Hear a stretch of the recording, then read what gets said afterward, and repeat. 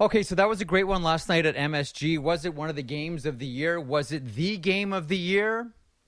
Maybe / probably. That was 3 periods plus of excitement and a little bit of everything for everybody. Was there skill? Yes.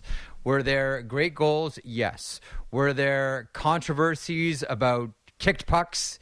Yes. Were there big hits? Oh, yes. Were there fights? Yes.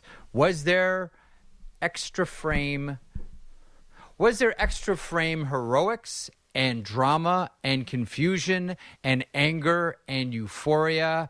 Yes to all of those boxes I just outlined. Check marks in all of them. Really, it was one of those games where, and if you were watching this last night, this was one of the 2 we had on Rogers Monday Night Hockey. If you were watching this one and you're like me, what's the first thing you did after Alexis Lafreniere scores that goal? And Jacob Markstrom slams the stick on the post, almost catches, by the way, the referee who's standing behind the net. Maybe not almost, but was within the vicinity of. I'm sure the NHL isn't thrilled about that. But nonetheless, you can understand the anger that Markstrom has in that situation. If you're like me, what did you do at the immediate conclusion of that game? You went to the Calgary Flames schedule and you saw, okay, please, cross your fingers. I know it's East and West. Do these two teams face off against each other one more time? And the answer is a resounding yes. And the answer is going to be, the question is going to be answered in just over a week here. February the 18th is a Saturday. It is a Hockey Night in Canada game. It is the rematch, Calgary versus Calgary versus the New York Rangers. February the 18th is a Saturday. It is a Hockey Night in Canada game. Send the kids to bed early. Tell the neighbors we're not coming over. Park it and watch it. This one could really be a doozy because I'm sure the one thing that Daryl Sutter is not going to stand for is what specifically happened last night. And I'm sure if you're Gerard Gallant, you'd like another order of what happened last night. And as far as being a hockey fan goes, yeah, give me another order of those two teams as well. High skill, high level of, let's just be honest, violence, big body checks, fights. I know people complain and clutch the pearls about why do they have to fight after they hit? And go through that argument all over again. Not interested in having that conversation anymore. But that was, like, hands down, one of the best games we've seen this season. That one was just a delight to watch. Meanwhile, the Bo Horvat era began last night as the New York Islanders beat the Philadelphia Flyers by a score of 2-1. Horvat, not a goal, not an assist. But for the New York Islanders, something monumental happened. They scored a power play goal. We'll talk about Horvat and the Islanders here in a couple of seconds, and the Philadelphia Flyers with Elliott, who's going to pop by. He's back from Florida, by the way. He's landed successfully, and he's back on terra firma here in Canada. We'll talk about the Islanders and Horvat. We'll talk about the Philadelphia Flyers and the John Tortorella, in brackets, not Chuck Fletcher, end brackets. Note to the season ticket holders. The Anthony Beauvillier era, meanwhile, we're talking about eras beginning, gets underway in Vancouver last night at the Prudential Center. Or wait a minute, are we still calling it the Tocchet era? I'm so confused. Anyway, the Devils win this one in overtime, and Quinn Hughes chasing Jack Hughes on a breakaway in overtime is the highlights coming out of this one for me. Now, you know, it's one where Quinn pretty much catches up to him, and Jack immediately says afterwards, there's a shift discrepancy between him and me. I was at the end of my shift, and he was at the beginning of his shift, so he had fresher legs. He was fresher out there. You know, we used to hear that kind of talk around hockey fights. When someone would get caught, when someone would lose a fight, they'll say, well, oh, he just jumped on the ice. I was at the end of my shift. Now, it's about races and the Hughes boys. We talk about eras beginning. The Jacob Megna era in Seattle. Okay, I'm getting ahead of myself here. I'll stop. But yes, Jacob Megna in the lineup tonight for the Seattle Kraken. Panthers over the Bolts 7-1. Carter Verhaeghe and Matthew Tkachuk each with a pair.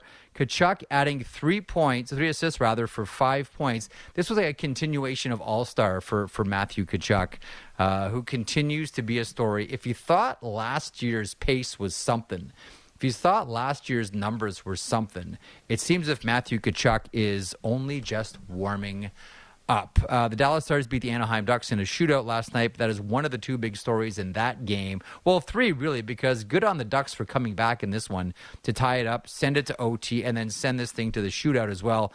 Jamie Benn, congratulations, playing in game number 1,000 as the Stars beat the Ducks. All of these topics up for grabs today. Let's get the show going, shall we? This is the Jeff Marek Show on the Sportsnet Radio Network. Whoo! It's one of those games where you just want to go back and watch it all over again because it seemed like every couple of minutes there was new drama or something new to be outraged about. For those of you who watch hockey games in order to be outraged, I should have thrown that in off the top as well.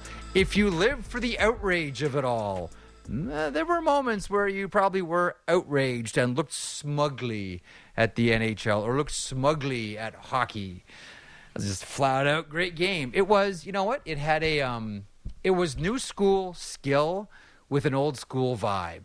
That's what that game was. That's what Calgary and New York was. I know I'm gushing about this, but why not? Like, just what a fantastic game. Skill, high level. Violence, high level. Controversy, high level. If you live for outrage, high level. You got your protein shake, okay? A little bit of everything. Again, February 18th, Hockey Night in Canada. Circle it. Someone who will be watching that, certainly, will be someone who's played in plenty of games like that. He'll join me at the bottom of the hour, and that is Luke Gazdick, former NHLer. Never shy about playing in games like that. Gazdick wasn't. From the NHL on Sportsnet, it is the Oilers facing off against the Detroit Red Wings. First game back post-All-Star. And we'll talk about Leon. Elliot and I had a really good conversation with Draisaitl at All-Star in Florida. So we'll talk about Leon Draisaitl, Connor McDavid, and, if the Oilers are, and I keep getting told no, interested at all in Jacob Chychrun. Random player of the day, speaking of Jacob Chychrun, is a defenseman. No spoilers. That's coming up in hour two. Keith Tkachuk's going to stop by. We mentioned Matthew at the All-Star, Brady at the All-Star as well. One of the things that I really enjoyed is seeing the pictures of the two boys standing next to established superstars from when they were kids, and now they're playing in the same All-Star weekend as Alex Ovechkin and Sidney Crosby, etc. And we'll talk to Peter Baugh from The Athletic. The Colorado Avalanche will get some reinforcements because that's what they need, right? In the lineup tonight, Valeri Nichushkin and Bowen Byram tonight up against the Pittsburgh Penguins. And it sounds like Josh Manson is close to a return. So, this is scary time now for everybody else in the NHL, certainly in the Western Conference, as the Avalanche are now getting reinforcements and are now getting players back. And we should probably park some time and talk about Gabriel Landeskog and when he could make his return, because it doesn't sound like this is going to be one of those things where Landeskog just magically looks at Nikita Kucherov, appears in the playoffs, and the Avalanche, march to another Stanley Cup win to make it back-to-back. Landeskog's probably going to play in the regular season. The only question is when. Also, and Peter's written about this at The Athletic, the Avalanche are one of those teams that have been married to the name Jonathan Toews for at least one season and maybe more. He's got an interesting piece of what it will take to get Toews into an Avalanche jersey. I don't think the price is very high, folks.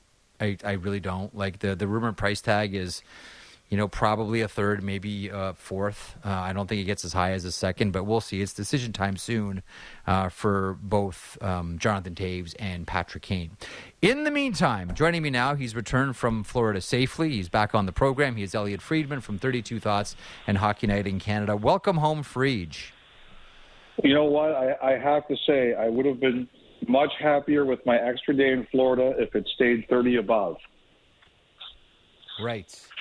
But it's not that bad here now, though. We missed No, the now polar it's vortex. fine. Yeah. I'm not we really missed it, man. I have to say to you, everybody was complaining about All-Star Weekend because the show wasn't good. To me, All-Star Weekend was an enormous success because I was 60 degrees warmer than it was at home. That is a victory. Yes. Hey, there is a report out here now about the Boston Bruins planning. I'm just getting this note from someone. The Bruins planning on playing in Australia. Have you heard this one? Yes. Well, we talked about this, that that they're going to go to Australia next season, or the league will go to Australia next season. And one of the things that they learned about this year was apparently Colorado in particular said, if we're going to go overseas, it has to be at the beginning of the year.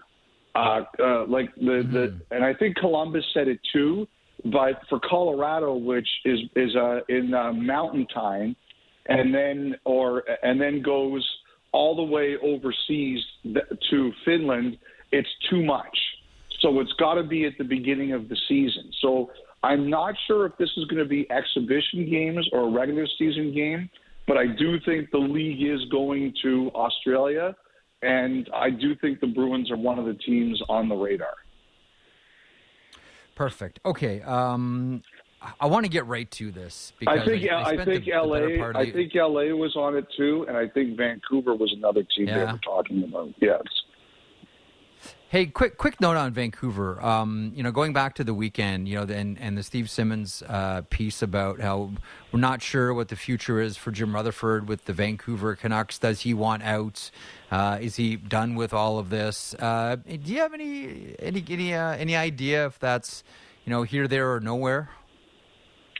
I think this. I think that. I would be a little bit surprised because I think the thing with Rutherford is he's pretty private. That's number one. Number two, the one thing I do think is I think this year has stressed everybody out. Like, not just the fans and the players, but the organization from top to bottom. It's gone worse than everybody hoped. There's been almost a tire fire every day. And things have gotten out that have, affected the way they can do their business, right? And, the organization is trying to figure out, how all these things are getting out and what's happening. And I think it's been a highly stressful year. I just think at the end, and I think they've got some long-term decisions to make about, where they're going, not only on the ice, but off it. Their front office, who's going to be there long term and who isn't. But the one thing I think about with Rutherford is that he knows that if he was to walk away, this would probably be the end. And I'm not sure yet that that's what I'm not sure yet that's where he is. I think he wants I think he would want a chance to try and fix it as opposed to walk away in the middle of it. Real quick, and we'll park the Vancouver conversation there for one brief second. Just got a note from someone, just talking about Australia a couple of moments there with you. Someone sends me a note. How are the St. Louis Blues not involved? They're the only team with an Australian on their lineup, which is, of course, Nathan Walker. Have you heard St. Louis Australia at all? Is he signed for next year? Yeah, he's got the 23-24. He's got the 775. Oh, okay. I had not heard St. Louis's name. That makes a lot of sense. Maybe there'll have to be an off-season trade if the Blues don't get in.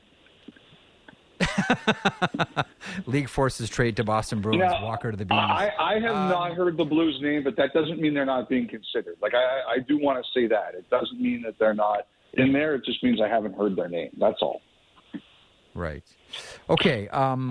Man, that Calgary Ranger game last night was something. That I described it off the top of it was new school skill with an old school feel. There was something for everyone in that game. There was high skill. There were great hits. A little bit of controversy with the kicked-in goal, according to some. Some say it was just fine. The NHL was fine with the Mangiapane goal. There were some great saves. There were fights. There were big hits. There were reasons to be excited for those that watch hockey, to be outraged. There was something for them too.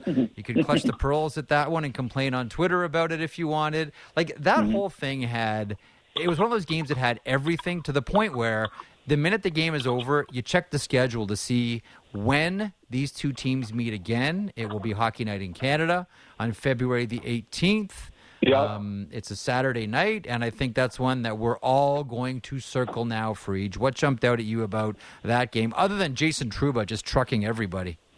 It was an incredible game. I thought it was the best game I've watched this year. I mean, there have been some other really good games this year, but it was the best game I watched this year, and I think the hate had a big part to do with it. Sometimes you wonder about that first game after the All-Star game. Is everybody sleepy, or is everybody out to, all right, we're back, we're re-energized? And I just got the impression that, Gallant had his guys wired. And, I know there's a lot of people out there that don't like Trouba. That's why I think the Rangers made him the captain.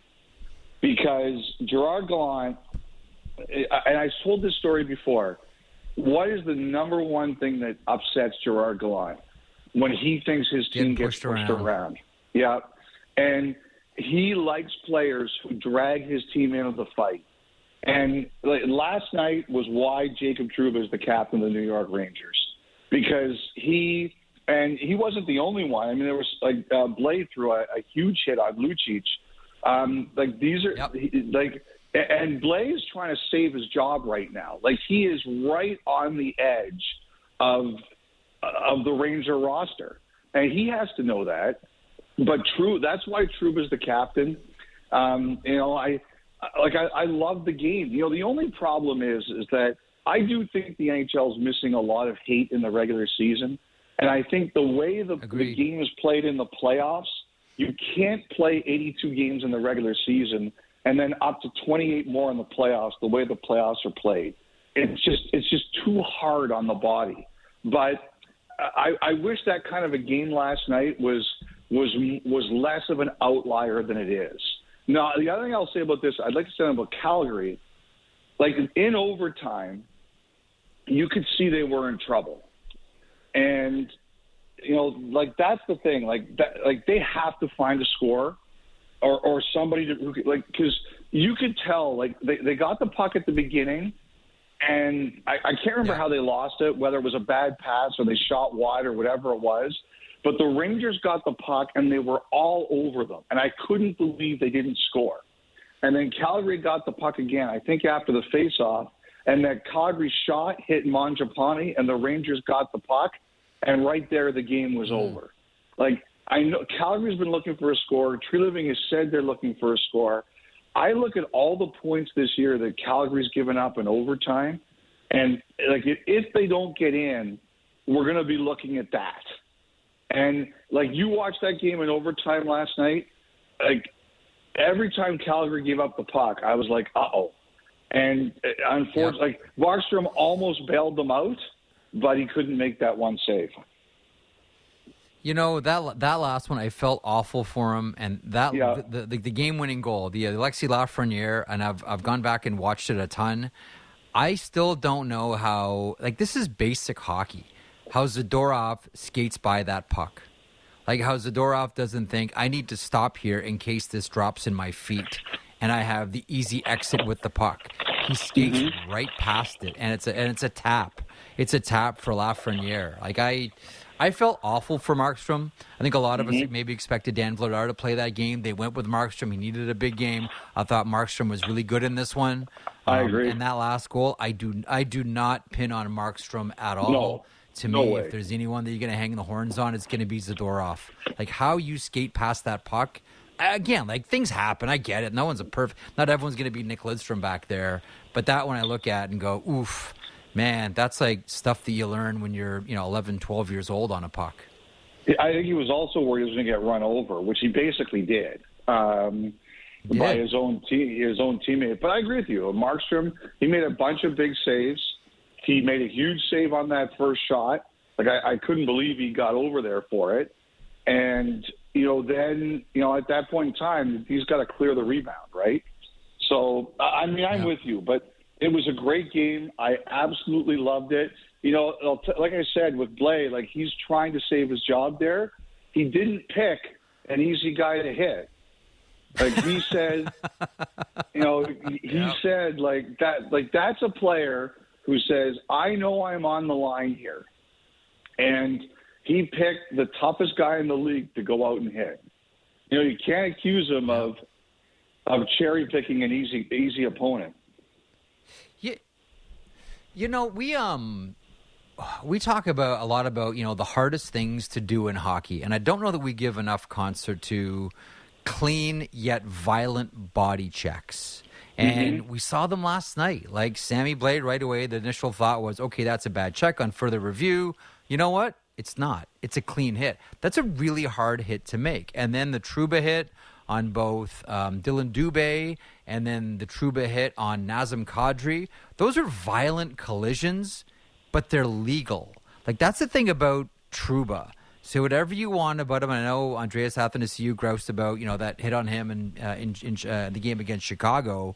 But he hits violently and he hits legally. Elliot, considering how fast the game is, that has to be considered one of the hardest skills that anybody has in the game, period. How Trouba is able to hit as violently as he does and make it clean, to me, is remarkable. Because the margin for error is tiny. It is so slim. And Trouba does it consistently, violently, and not recklessly at all. Like, to me, it's one of the great skills that we don't talk about, namely because he's trucking guys and no one likes to be trucked.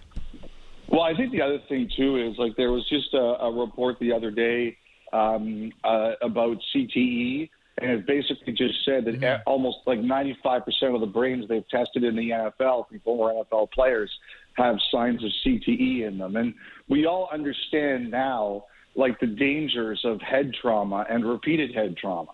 And, like, I like a good hit. I've got no problem with a good, hard, clean hit.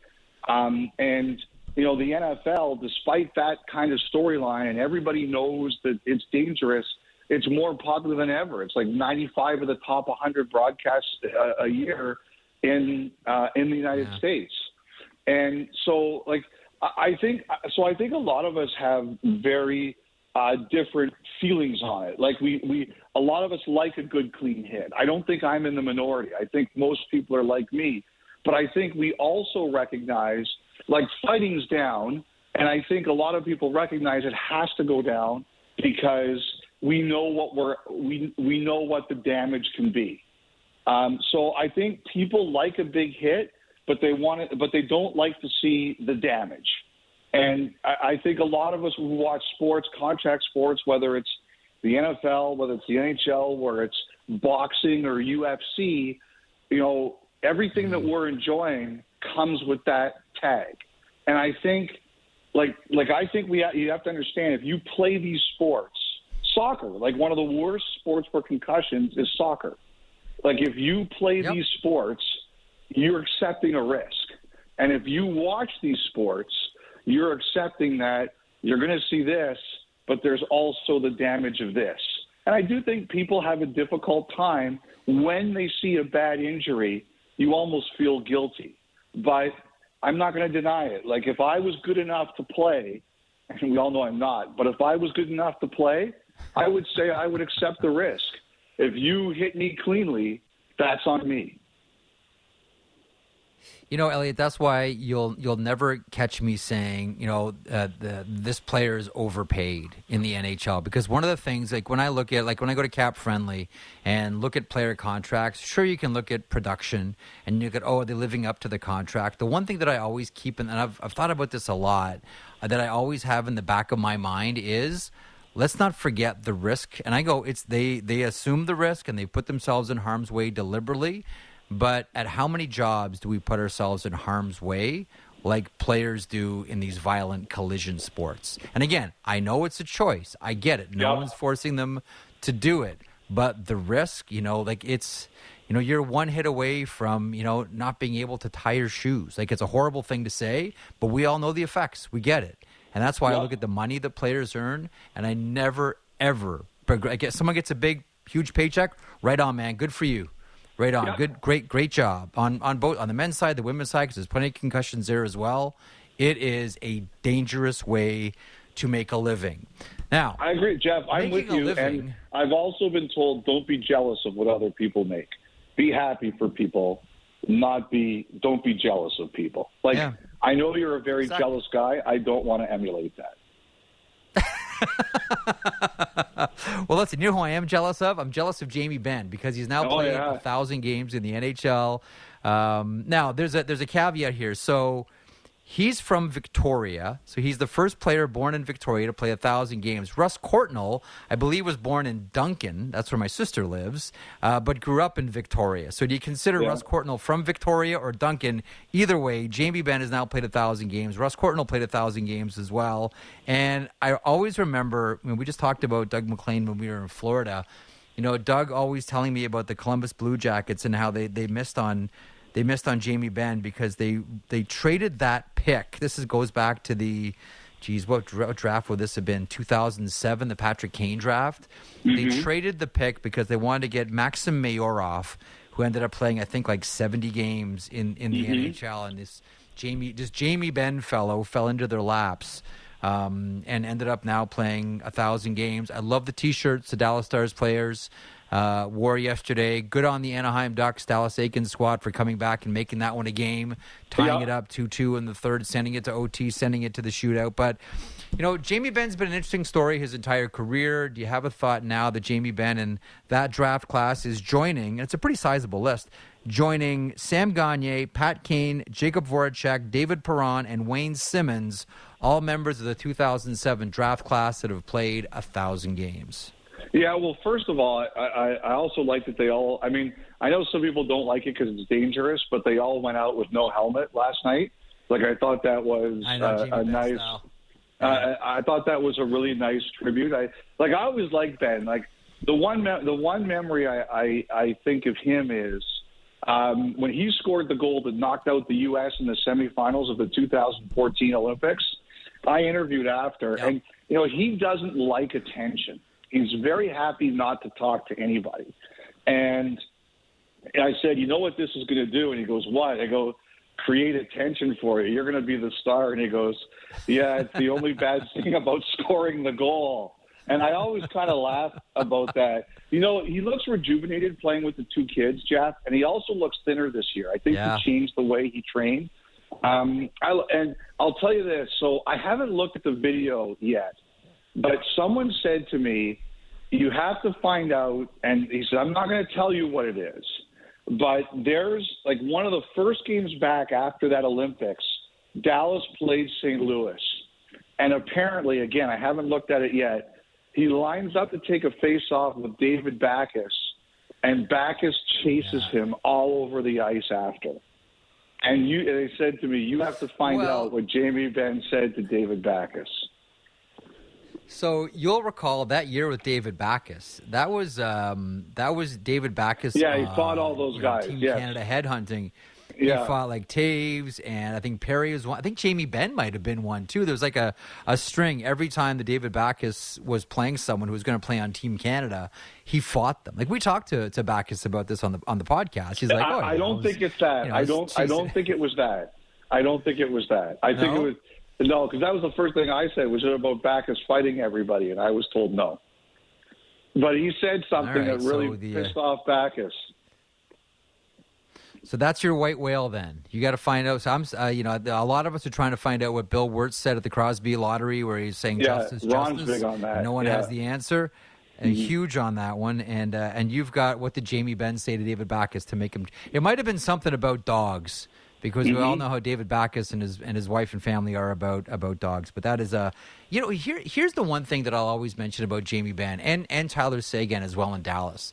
They were two of the players – that, along with PK Subban, that my oldest son first fell in love with when he started following hockey. For Subban, it was obvious, like, what a rock and roll star he was playing for Montreal. But you know what it was for Jamie Benn and Tyler Seguin, for my oldest kid? It was a show that, remember that, that show Dude Perfect?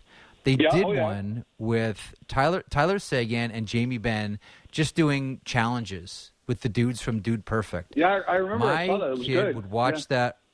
It was awesome. He would watch that over and over and over. Had Tyler Seguin and Jamie Benn shirts, like all of it. I know we always sort of grouse about the NHL players doing things that are out of comfort zone and stick to hockey and all that.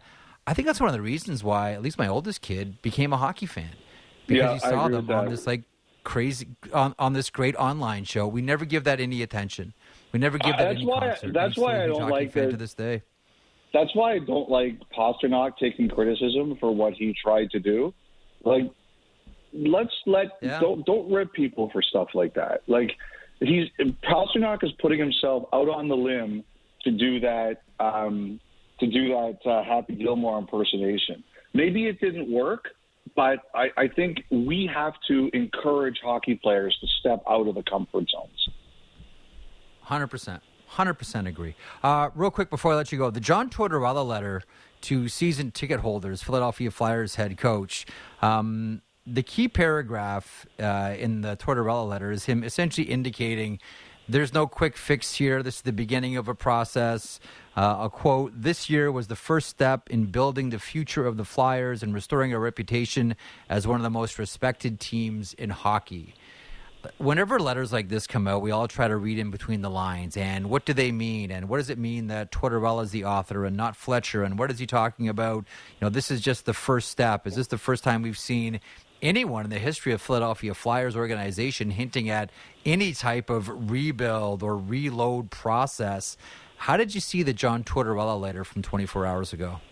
Well, I thought it was interesting that Tortorella was the face of it. I think it tells you how popular Tortorella is in the market right now, that Philadelphia chose him to be the face and quote-unquote sign the letter. I think that so I thought that was interesting. Look, I think that the Rangers bought a lot of time in their market when they did this a few years ago. And I think that's what Philly's doing. I think their fans have been frustrated, and now they're trying to say this is our direction. And I think teams should do this. I think, indicating your plan and providing clear transparency on your plan is an important thing to do. Yep. It really is. We'll see which way the Philadelphia Flyers go come trade deadline time, but it seems as if, for the first time, we've never, ever heard a whisper of, the first step in building for the future. Whoa, that statement doesn't come from anyone from the Philadelphia Flyers, in my experience. And, I was, -2 when they were born, when the Flyers were born. So I've pretty much, watched the entire Philadelphia Flyers organization through all their, different versions. Anyhow, listen, welcome back. We will talk to you tomorrow. Enjoy the rest of your day. I know it's writing on the horizon for you this week. It's so writing we'll Tuesday. Look for your piece at Sportsnet.ca. Writing Tuesday. Enjoy. Burn the midnight oil. Be kind to your body. Let yourself get some rest too, Friedge. We're very concerned about you. Yeah, I can tell you're really worried. All right. There he is, Elliot Friedman from 32 Thoughts on Hockey Night in Canada. What are we doing? We're doing Luke Astic next. We're talking about the Edmonton Oilers in action tonight against the Detroit Red Wings. First game back from the All-Star break. We'll talk about Leon. We'll talk about Connor. Park some time talking about the Red Wings. And curious, because Luke has played in plenty of these games, his thoughts on what we saw between the Calgary Flames and the New York Rangers last night. Gastic is next. Marek Show continues across the Sportsnet Radio Network, simulcast on Sportsnet 360 and Sportsnet Now. Back in a moment.